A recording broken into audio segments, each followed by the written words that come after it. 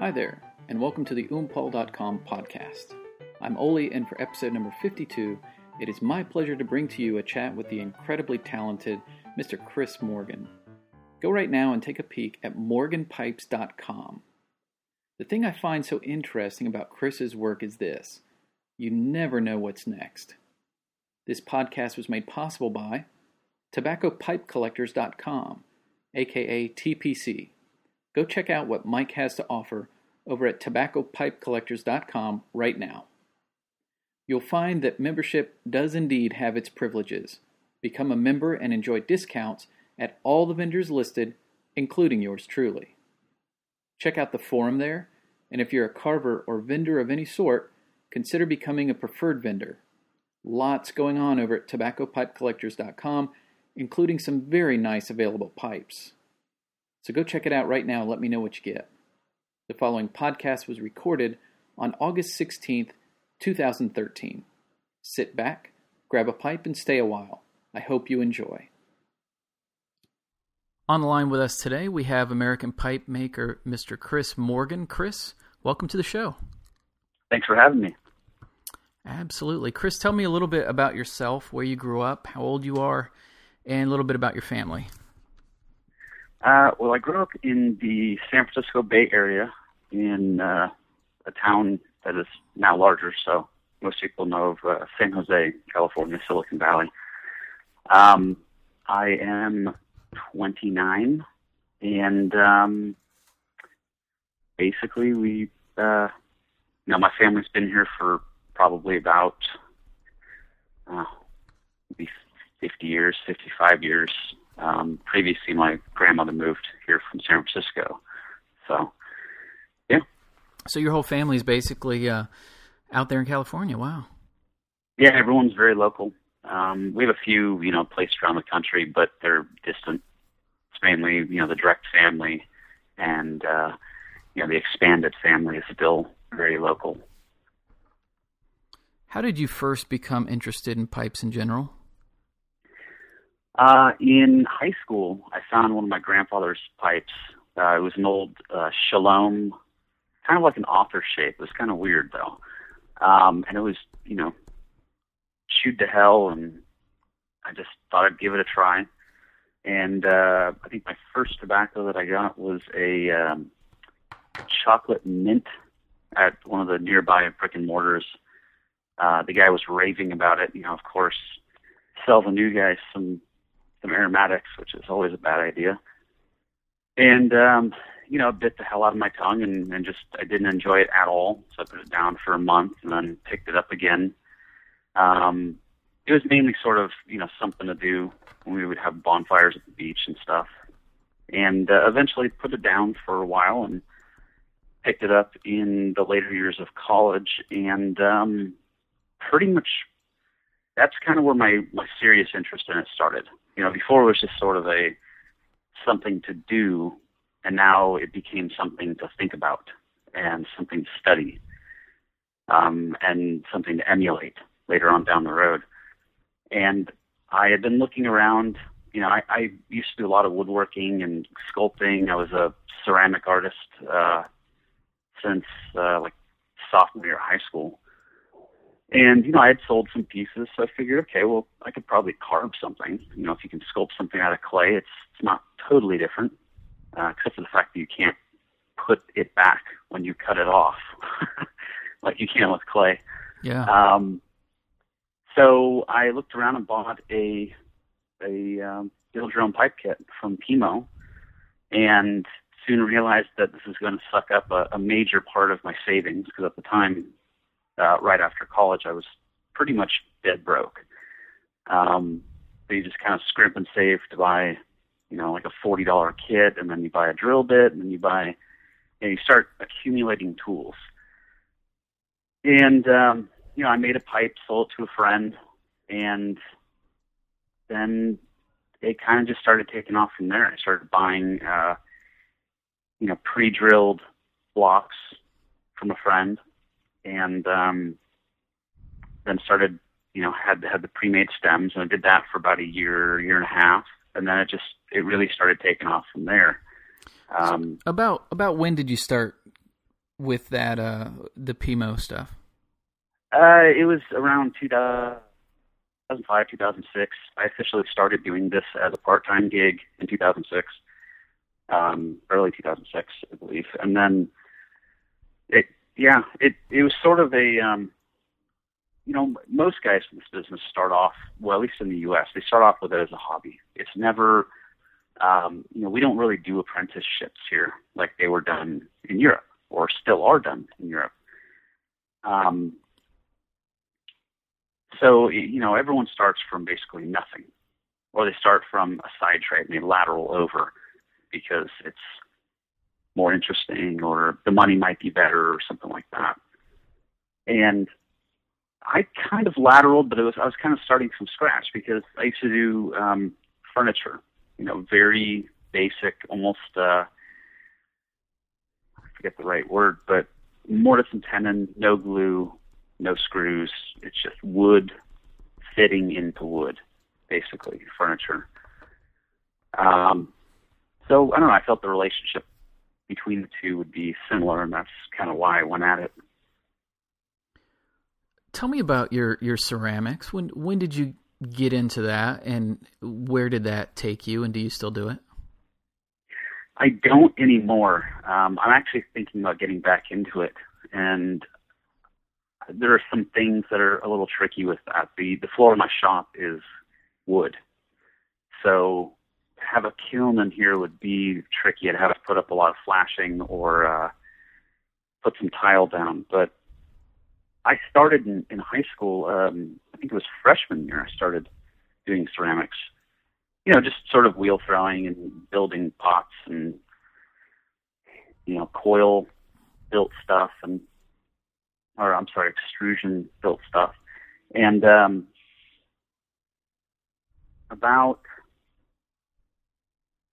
first semester and then the second semester I took like an intermediate class, and then I did a advanced class that wasn't on the curriculum necessarily with the art instructor, and kind of just got better and better. Sophomore year, I started doing some really, really big stuff. A year of experience isn't really enough to get into like the real fine points of turning or, design or even firing. It's just not enough time. So I figured, well, I've got a limited amount of time here, so let's just go as big as we possibly can. So I was turning 25-pound blocks of clay into a pot that was like 3 feet tall and maybe 2.5 feet wide with a lid.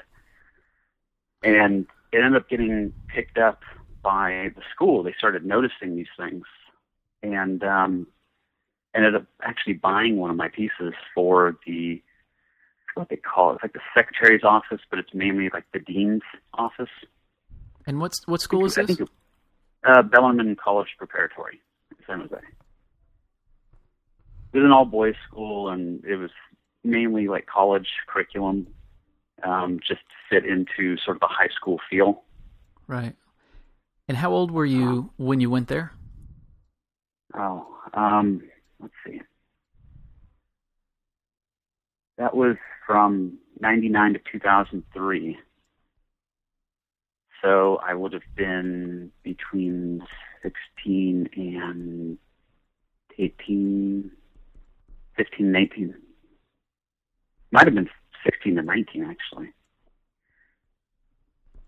So it sounds like a really interesting place. Did you enjoy going there? I did. A lot of people give it a lot of shit because, it's all boys school, but, the kind of stuff that we got to do was just like mind-blowingly cool. Like most of the time, classes were built on, like outcome. Mm-hmm. Almost everything was curved. We were doing stuff like, for example, my marine biology class, we were, instead of dissecting like frogs, like most biology classes do, we were dissecting sharks, like in the classroom. Wow. Really cool stuff. We had some of the best teachers around. Now we also had some of the not as great teachers. And some of the classes were just pointless. Every high school has that. But I actually went into college being a marine biology major. And I wouldn't have been able to do so if it wasn't for that school, just because the class was so well built. I mean, we had the opportunity to go scuba diving in Mexico, which didn't happen because not enough people signed up for it. But, scuba diving in Mexico. But yeah, it was an awesome school. I mean, it was extremely well funded, so we had pretty much the best of everything. It was very much built like a college. The endowment fund was sizable, so. For example,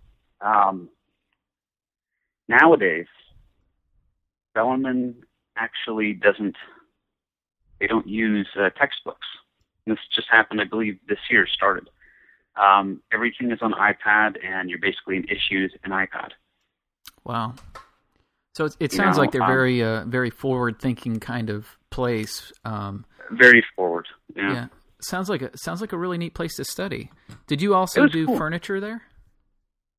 No, they used to have a wood shop when my dad went. Oh wow, your dad went there. Oh yeah, my dad went, and actually, my friend's grandfather went there. Wow, that's wild. Believe that? Yeah, it's weird to hear the stories. When you're. My favorite is, if I can sidetrack for a minute. There used to be a place across the street, and Bellarmine used to work like sort of a small town.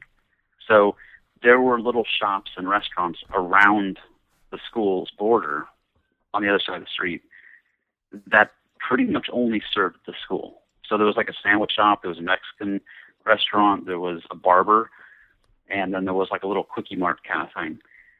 And next to the Mexican restaurant, there's a seating area with umbrellas and park benches and, picnic benches and stuff. And there's a line there, real faint in the cement. And it's just this really weird circle that kind of comes off the building. It's just painted, but it's very faint. You can almost not see it. And my dad and I were walking on campus one day, and he's like, "Oh, do you know what this spot used to be?" And I was like, "What?" He's like, "That's the smoking section." And I was like, "What the hell?" He's like, "Yeah, we had a smoking section here. I mean, if you were, I think it was 16 at the time, might have been 18, but if you were, at a certain age, you could sit out here between classes and smoke, like outside, right on campus here." Wow. And it kind of blew my mind because that was really not a very long time ago. And you think about where we're at today, where you have to be 50 feet away from the entrance of any building. Yeah. And no public parks. No, I mean, in my town, technically, it's illegal to smoke outside. Wow. You have to be either in your yard or indoors. That's wild. It's weird, but yeah, it was a very cool school, very forward-thinking, and worked very much like a college as opposed to a normal high school. Tell me how you got into furniture. Furniture was, it was kind of just a shot in the dark for me. I started restoring furniture, actually, for my grandma. She's really big into collecting. So she would get, most of the time, and this is kind of the way it started, what she would do is get rocking chairs. And they were always missing one of the rockers. And I would always have to basically cut the piece of wood for the rocker and match it to the paint. Because restoring a rocking chair is no small feat. I mean, that you're dealing with very, very fine spindles, and you'd have to sand all that stuff down, and it's a lot of work.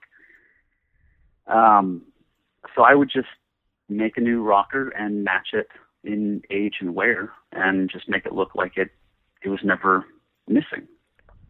And I started kind of doing that a lot more, and I've done endless amounts of rocking chair rockers. And then started doing little stuff, like lamps, wood turning on lamps. And then I started going back into the furniture making, and I made my pipe rack. I made my side table here in the shop. A bunch of other stuff, a couple stools. So you've been into woodworking for quite a while then. Yeah, it's kind of an addiction. there's some people that just like really like the outdoors, and just because the smells you get and just the cleanliness and the purity that is, in the woods or in the desert or wherever it is that you're wanting to be. For me, that's kind of wood. When you cut into a fresh piece of wood, you're seeing something that no one's ever seen before. You're experiencing the transformation of basically an inanimate object that used to be alive. And to me, there's a certain romance to that.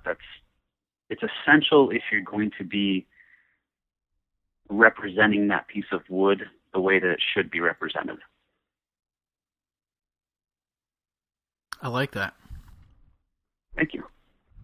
And that's even more so with wood turning. I mean, I have some friends that are phenomenal wood turners, and the kind of stuff that they do, they almost always turn in green, which is cool, because there's all kinds of moisture flying everywhere, and you've got, you're standing on like a 6-inch tall just mound of wet shavings, and there's a humidity inside the shop, and for a lot of people, it's just like, this is annoying, My tools are rusting, all that, but there's something very satisfying about just, I wouldn't even call it cutting. It's like slicking through layers of wood to make that piece of wood that maybe would have been, cut down for whatever reason. Maybe part of the tree was dying, and they're turning it into something that's useful. And it's the same kind of experience. It's a very raw, emotion-filled journey, I guess, for me.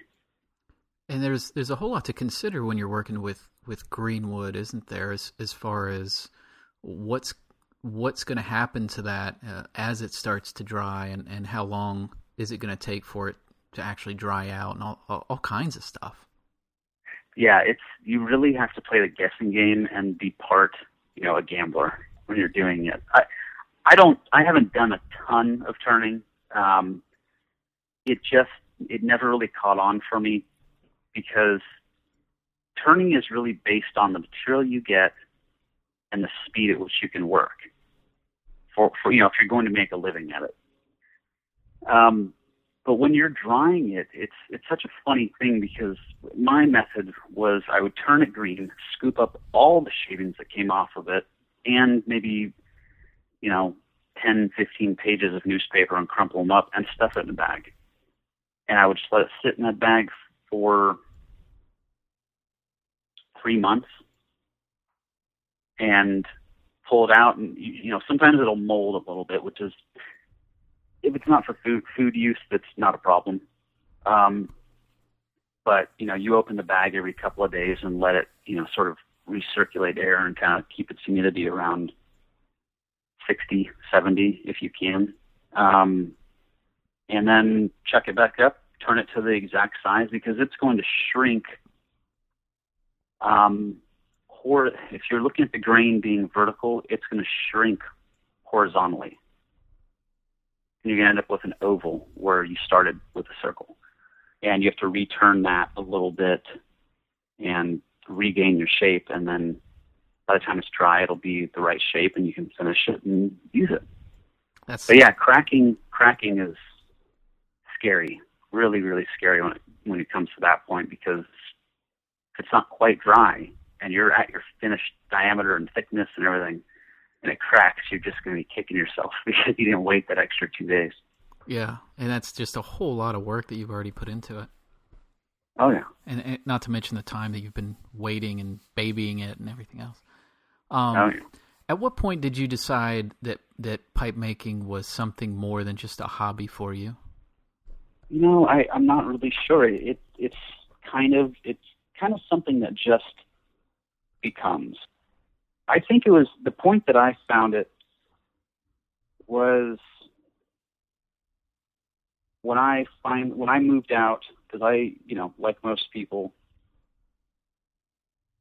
came back from college, moved back in with my parents for a brief time to kind of save up some money. And when I finally moved into my first place and was able to have all my shop stuff spread out in, a single car garage, which was actually 3 times the space that I had at my parents' house. I was working with like a 10 by 10 little area there. Granted, I had a shopsmith, so it didn't take up very much room. But then you have all your tools, and there's not enough room for anything. I think that's the point that I found that I wanted to do this full time, and then hitting that point took maybe another 6 months, maybe 6 months to a year, and then at that point I was able to do it full time and be fairly successful with it, enough to pay the rent, buy groceries. I wasn't traveling first class to Dubai every weekend or anything, but it was working out for you. Yeah, it worked out. As far as your workload goes, do you do commission orders, or do you do mostly orders for your retailers and slide in a commission here and there? How does that work for you? That's kind of how I do it. I do commission work now. I actually, let's see, the last time I think it was Pipes Magazine interviewed me, I was not doing commissions, and I got to thinking and asking around, and there's a few guys I spoke to, and they're like, "You might be the only guy that doesn't accept commissions in the States."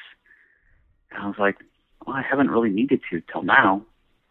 It seems like you hit a point where the amount of pipes you make can't possibly be sold in retail shops, volume-wise. It doesn't work.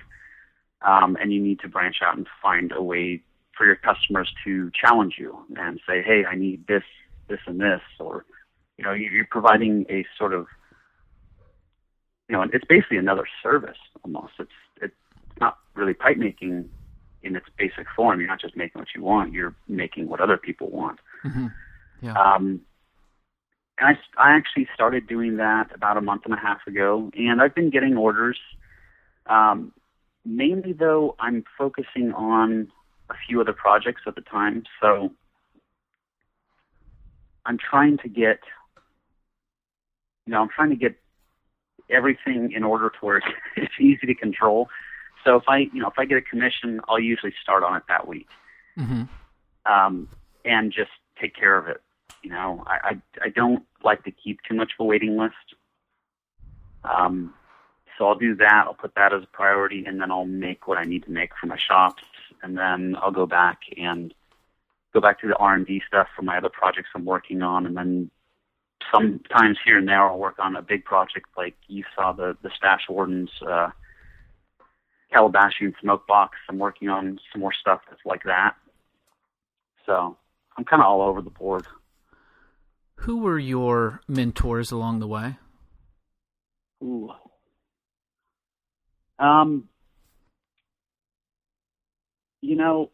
I would probably say my grandfather first and foremost. You can have all the training in the world, but if you don't have a support system, it means next to nothing.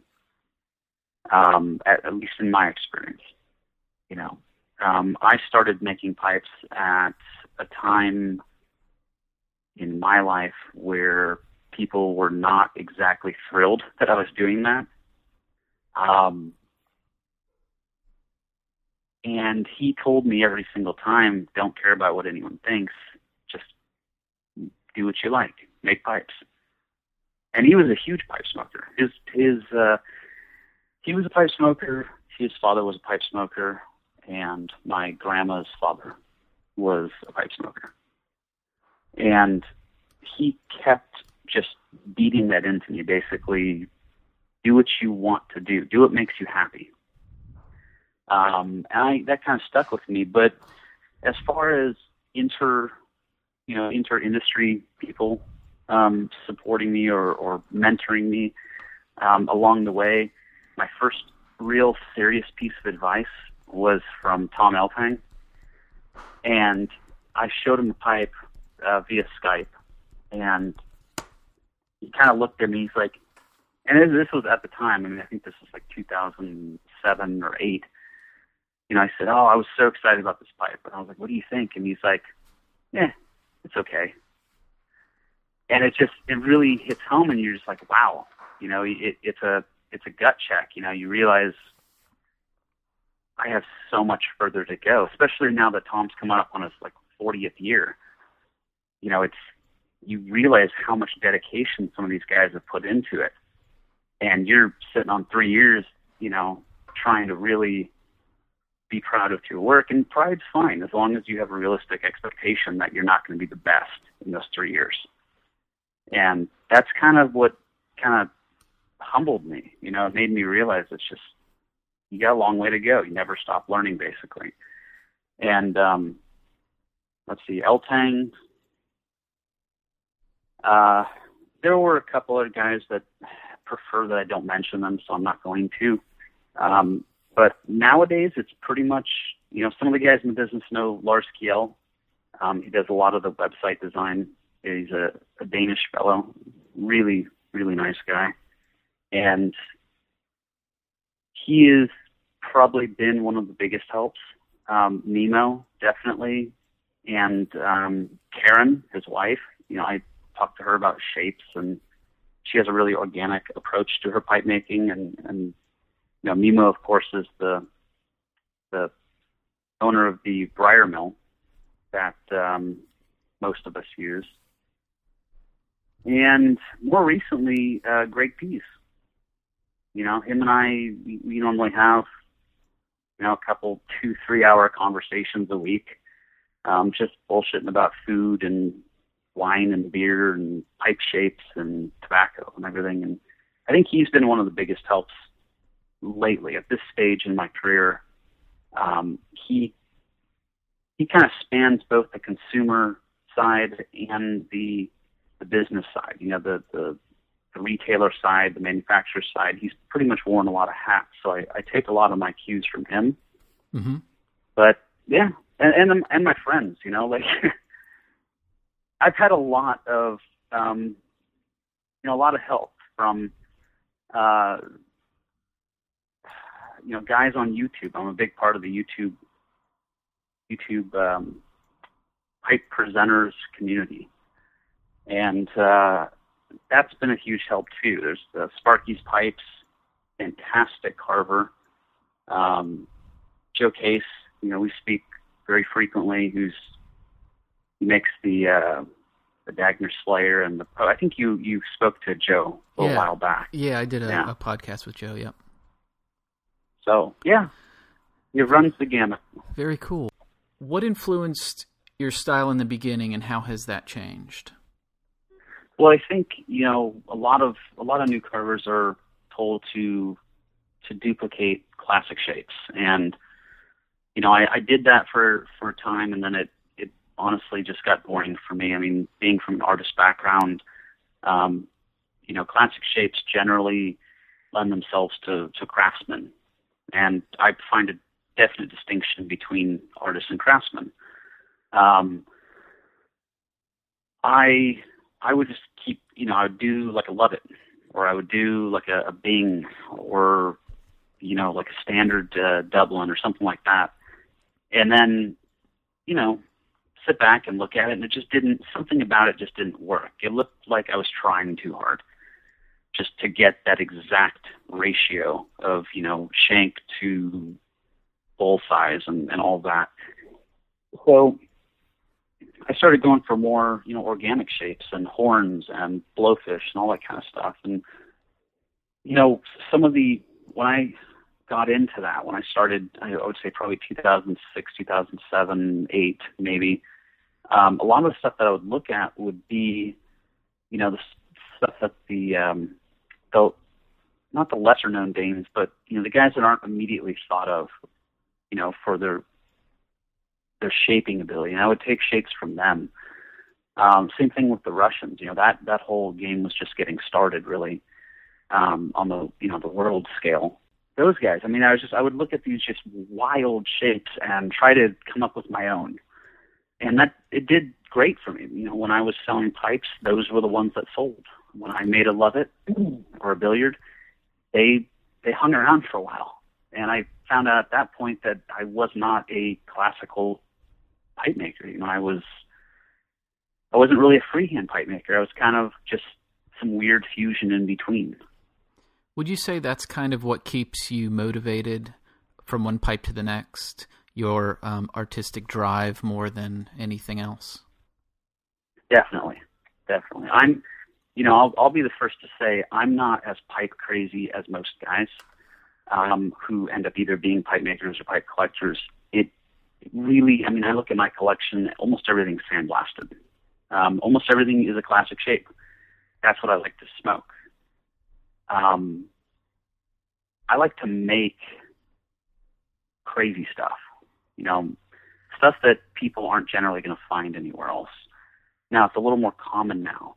But, yeah, the motivation factor is very necessary for me because being, I'm not going to generalize by saying it's all artists, but being an artist like myself, I could not do billiards all day long or even just classic shapes all day long. There just isn't enough mystery to be explored for me.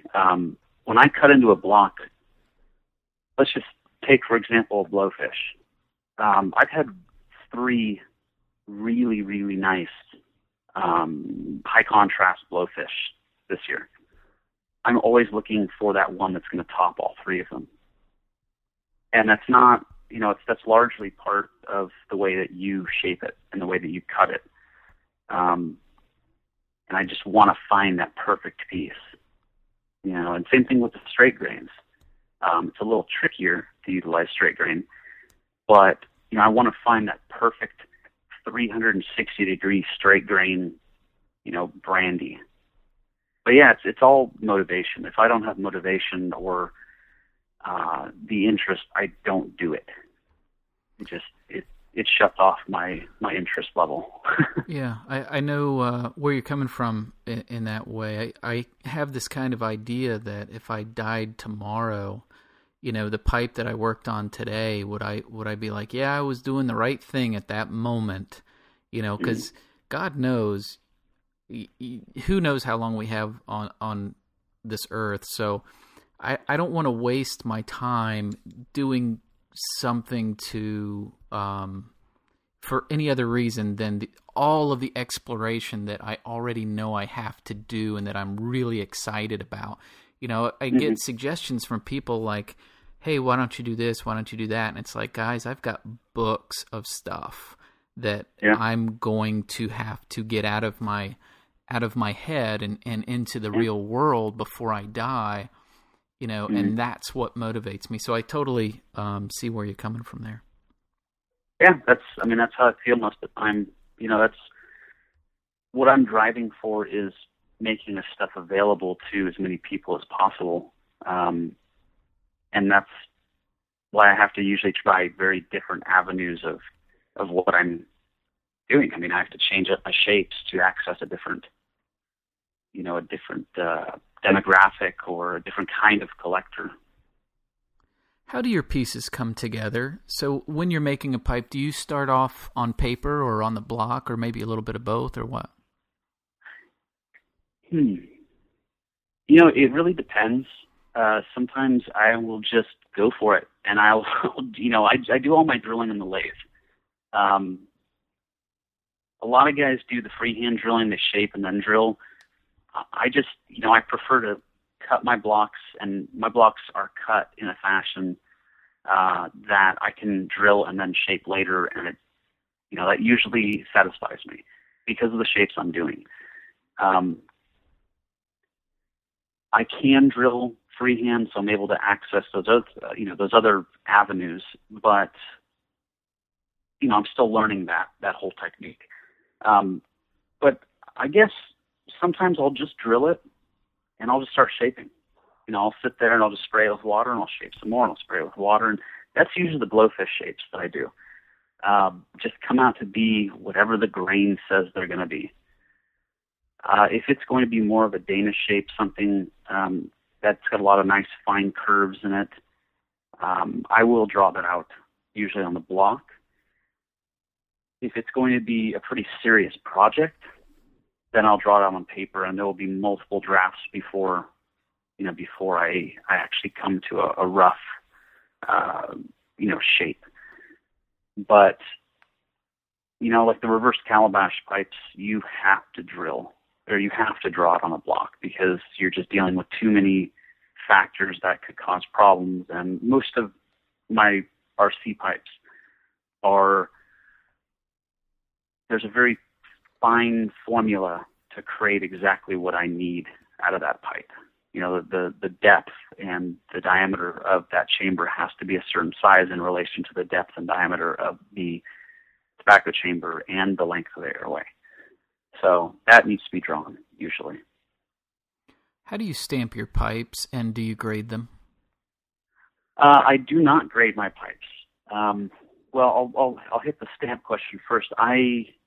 My pipes are always stamped Morgan pipes, and then I have my Rabbit logo, which denotes right now it just denotes any pipe that I've made, and it's sort of just an extra level of quality control. And then let's just say for this year it would be stamped 13, and on the other side of the logo, the Rabbit logo, would be whatever number pipe it is for that year. As far as grading, I don't grade. I do have different lines of pipes that I put out, but if I don't consider that pipe to be at least, if I don't consider it to be my best work, it doesn't leave the shop. It doesn't get stamped. I don't do seconds. I don't have a place where I sell my seconds. They either get burned or they get made into, sandblasted pipes, and I send them to friends, or I smoke them here, or et cetera, et cetera. But, I have like my Titan line, which has its own stamp, and that denotes a very, very exceptionally large pipe, usually over, 8 inches long total or 7 inches long total. And I specifically sourced blocks that are just ridiculously massive for those. Then I've also got the Raw line, which are a lower priced, only sandblasted, all small shapes, all very simple shapes, and they do not have a finish. They don't have a stain. They don't have a wax coat. And those are mainly for the guys that want the purest form of briar possible. I've been considering even making briar stems for them, just because I think that would be kind of a neat addition. But for now, it's hand-cut ebonite stem. They're still high-grade pipes. They're just smaller, sandblasted, and no finish. The cool thing with that, and benefit that I find, is that they color up really quickly. When you don't have that wax there's oils from your hands, there's oils from the smoke that attach directly to it, and then there's also the inter-smoking, sort of that tar migration, from the bowl outwards. So. Yeah, I really like that idea of not just a virgin look with no color, but no wax, no nothing. I think that's fantastic. Love it. It's mainly for the guys that they don't really care about what the finish is going to be. It's mainly just a very pure smoke. I mean, there's no other flavors going on. I don't bowl coat them. It's just what you see is what you get. It's a smoking machine. Where did the Rabbit come from? Well, there's an old Indian story, a Native American story, and it's called, there's many different versions of it, and they're called different things, but the one that I really, really like is it's the story of the puma and the rabbit. And basically, it comes down to this. It's told like a story to younger, children, and it's a very interactive story. So, an older elder, I guess it would be, would say, we start off saying there was a puma, and he was trying to hunt this rabbit, And he couldn't find the rabbit because the rabbit was, and I'm paraphrasing, the rabbit was in this little hole, in his den in the ground. And, the young child would say, well, why wasn't the rabbit afraid? And the elder would say, because the puma is stressing out, he's all stressed out, all pissed off, trying to eat this rabbit. And the rabbit is just sitting in his den smoking a pipe, relaxing. And he doesn't have a care in the world because the puma can't get to him. So it's mainly it was my way of sort of subliminally explaining to myself and to others, I'm just making pipes. I don't really care what other pipe makers, may like my pipes, they may not. I had a kind of a tough time in the beginning with pipe maker relations. And, some of it was because of my own misplaced cockiness. And, I've tried to sort of turn over a new leaf over the years and kind of humble myself. And I think I've done my best at that. But there was still a lot of problems because, there were some pipes that I sold in the beginning that were very highly inflated prices. And, that was no doing of mine. There wasn't, I didn't do anything to cause that. It just, when you auction pipes, they sell for what they sell for. And I think that it kind of angered a lot of people, considering I was a new guy on the block. So it was kind of my way of letting go of that. Basically making that my logo was kind of, it was an interesting story to have, and it made me feel better because I'm just the rabbit making pipes. And if you want to have a problem with it, then that's no concern of mine. That's a great way to be. I really like that. Good show. Thanks. Are there ever any pipes that once you've made are hard to part with? Yeah. Yeah, I have two in the shop right now that actually one of them I've been hanging on to for about a year. I find this fascinating because you're either one side or the other. If you're a pipe maker, either you're like, nope, I have no whatsoever. This stuff is for sale. I never get attached to it. Period. End of story. Or you're on the other side of the fence where you're like, yeah, absolutely. So it's interesting to always hear. I would say it's probably about 50-50, but go ahead. Definitely, yeah. And it's funny though, the people that consider themselves craftsmen are generally the ones that will let go of any pipe. Everything's for sale. The artists, it's a little trickier. And I have a few friends that are artist pipe makers. I have a few friends that are craftsman pipe makers. And one is not better than the other. Generally, craftsman, I would say, like, who's a great friend of mine, that guy can churn out easily a pipe a day, sometimes two. And they're all spot on. Like, dead accurate. And they're fantastic pipes. They're a little less expensive, but they're awesome. Now, I have spent up to 2 weeks straight working on a pipe. Those are generally the pipes that I have a hard time letting go of. For example, the Warden's Calabashian smoke box. Man, that was hard to let go of. I spent about 8 to 10 months of my life working on that thing. On and off. That's not something you can just mad scientist. You have to kind of give yourself breaks because it's a lot of pipe to work on, basically. But when you sit there and you take something, you take all the raw materials and you think about just them sitting in a pile, and then you think about what the finished product looks like. It really, it makes it very difficult to hand that over because the amount of time you've invested is one thing, but you just made what you like.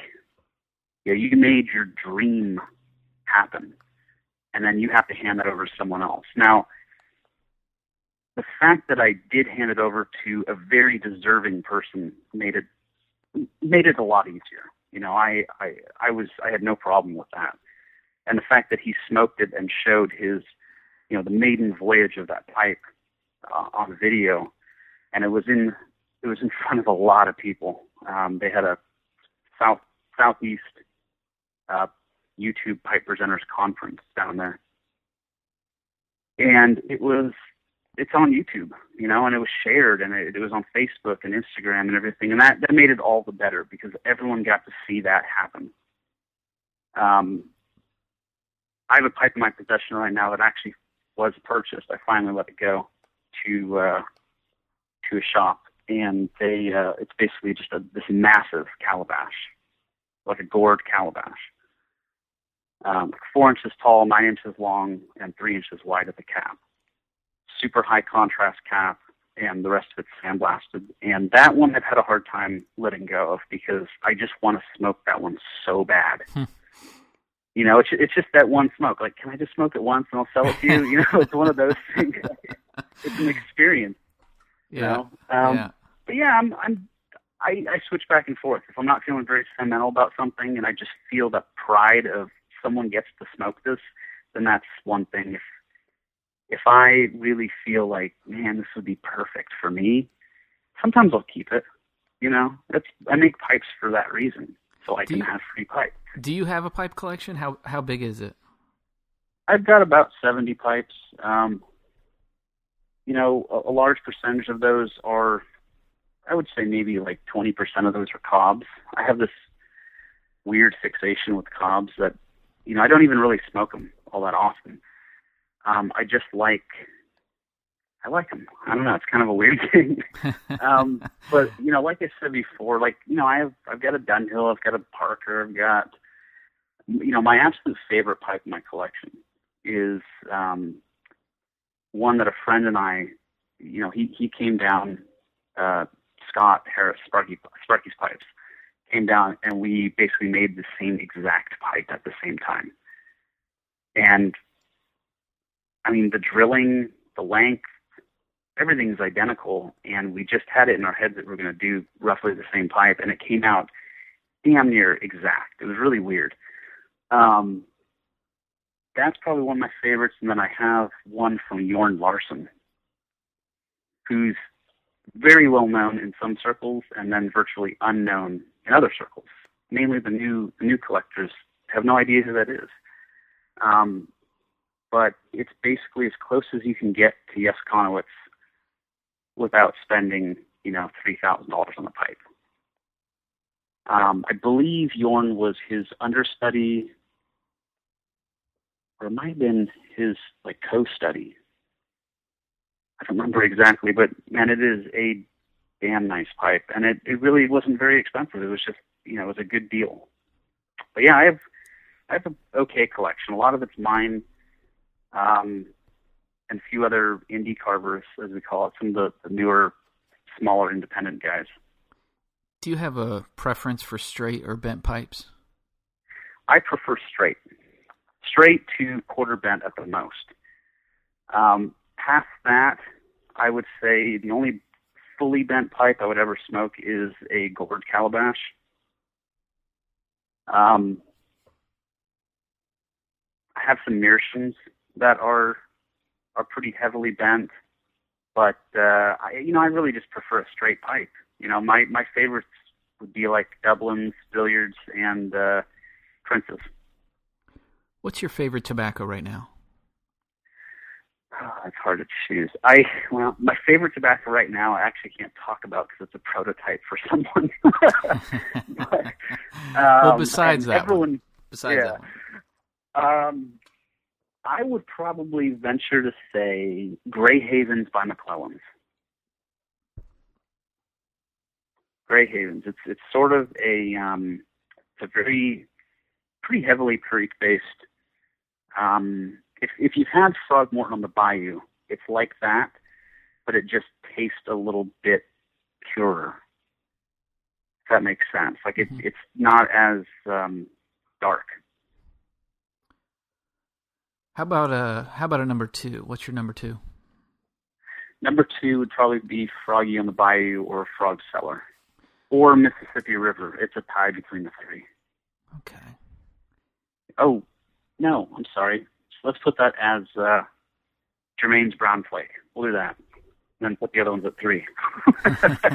I always forget about that one because I just don't smoke it very often. But I've accumulated a pretty massive cellar over the years, and that takes up. I mean, I've got like 3 pounds of Germain's Brown Flake. Wow. Yeah, in tins. What do you like to do in your spare time when you're not making pipes, if you have spare time? These days, there's not a whole lot of spare time, but generally, just I like to ride bikes. I like to go on rides, bicycles. What kind of bike riding do you do? Road biking. I have a single speed, so I do mainly like hill climbs and stuff. Basically, spend an hour working your ass off, getting to the top of the hill, and then just fly down it. I like doing that kind of stuff. I have a single speed road bike as well. I have a single speed mountain bike too. I just really dig the single speed stuff. Cool. It's just so much simpler. Yeah. You don't have to think about much anything at all. You can just kind of enjoy it. Exactly. That's how I feel too.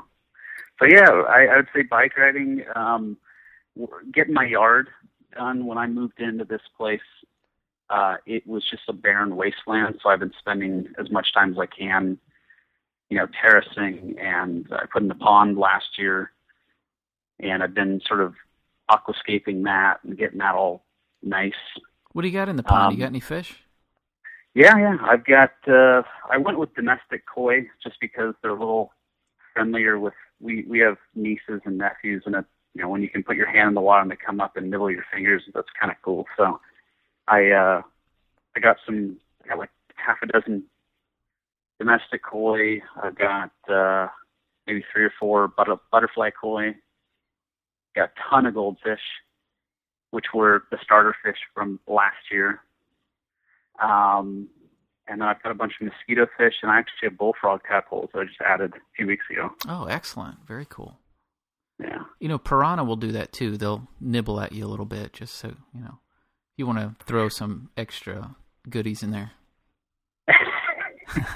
We'll stay away from piranha. I was thinking about adding some pacu, but my plants are having a hard enough time with the koi. Tell me one thing about you that is something I would have never known, maybe something that not many people know about you. I really enjoy, well, that's pretty common. I mean, I love antiques and art, definitely, but the kind of art that I think I like the most, and this might be kind of strange, is medical anatomical etchings. Really? Tell me about that. I don't know. There's just something kind of cool about it.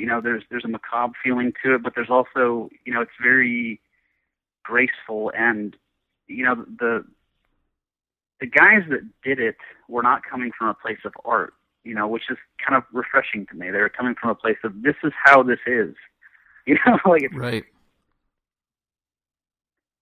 And then there you are, kind of throwing it into a new category where you can appreciate it a different way, which is very interesting. Exactly. I mean, my big thing lately has been filling the shop with art. I've got,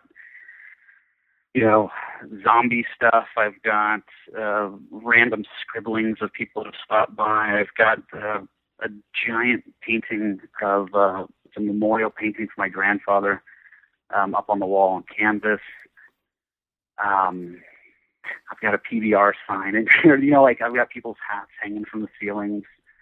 But I think one of my favorites is the anatomical drawings, of the real old etchings that you would find in like a medical book in like the early 1800s.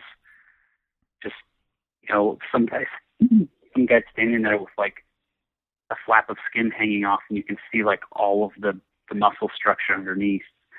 It's just, I don't know, it's refreshing. There's something very cool about it. So I would think that might be one of them. The other thing is I brew beer. and I have grown my own tobacco and processed it. Really? Wow. That's a feat. Yeah. It's very difficult, especially in California. We just don't have the weather to do it. What's next in the shop right now for you?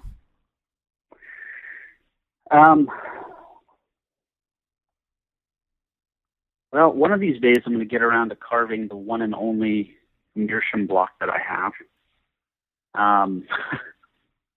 But I think the next step for me is really focusing on the Briar cigar. You know, there's a pretty sizable market that I haven't tapped yet for that, and we're really working on it still. Just recently broke into China, Australia, Paris, Luxembourg. You know, it's getting more and more crazy by the day in that department. But when did you start out with the Briar cigar? About 2 years ago. It was sort of a joint project. Well, it started as sort of just my brainchild, and then it became a joint project between Mimo and I. And actually, Mimo now distributes.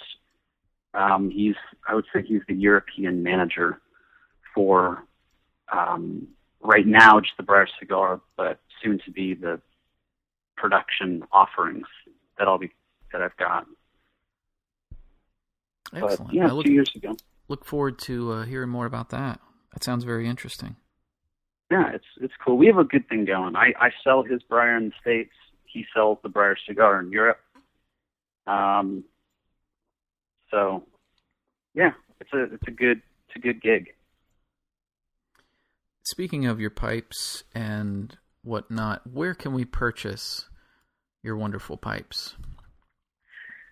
In the States, the best place to go would be TobaccoPipeCollectors.com. Currently has and will continue having pipes in stock, and actually they are priced for members. I believe their membership for the TPC Global Pipe Club is $36 a year, and that will get you all kinds of discounts on pipes, tobacco, pipes from the shop, from the TPC shop, Danish Pipe Shop, BizGuard, all kinds of independent pipe makers, ranging from 5 to, I think some guys are offering like 20, 25% off if you're a member. So you really can't beat it. You buy a $36 membership and you could save like $75 on a pipe immediately. That's one place. Definitely a good deal. Definitely a good deal. Yeah. Everybody should go check out TobaccoPipeCollectors.com and become a member. Absolutely. I think you're part of that too, aren't you? Indeed, yes. I am one of the vendors there. Yep. We're the smart ones. But the other place would be Yvonne Reese, YvonneReese.com. And folks can get in touch with you if they want to do a commission, correct? Definitely, yes. You can go to morganpipes.com and contact him that way. Just click on the contact button.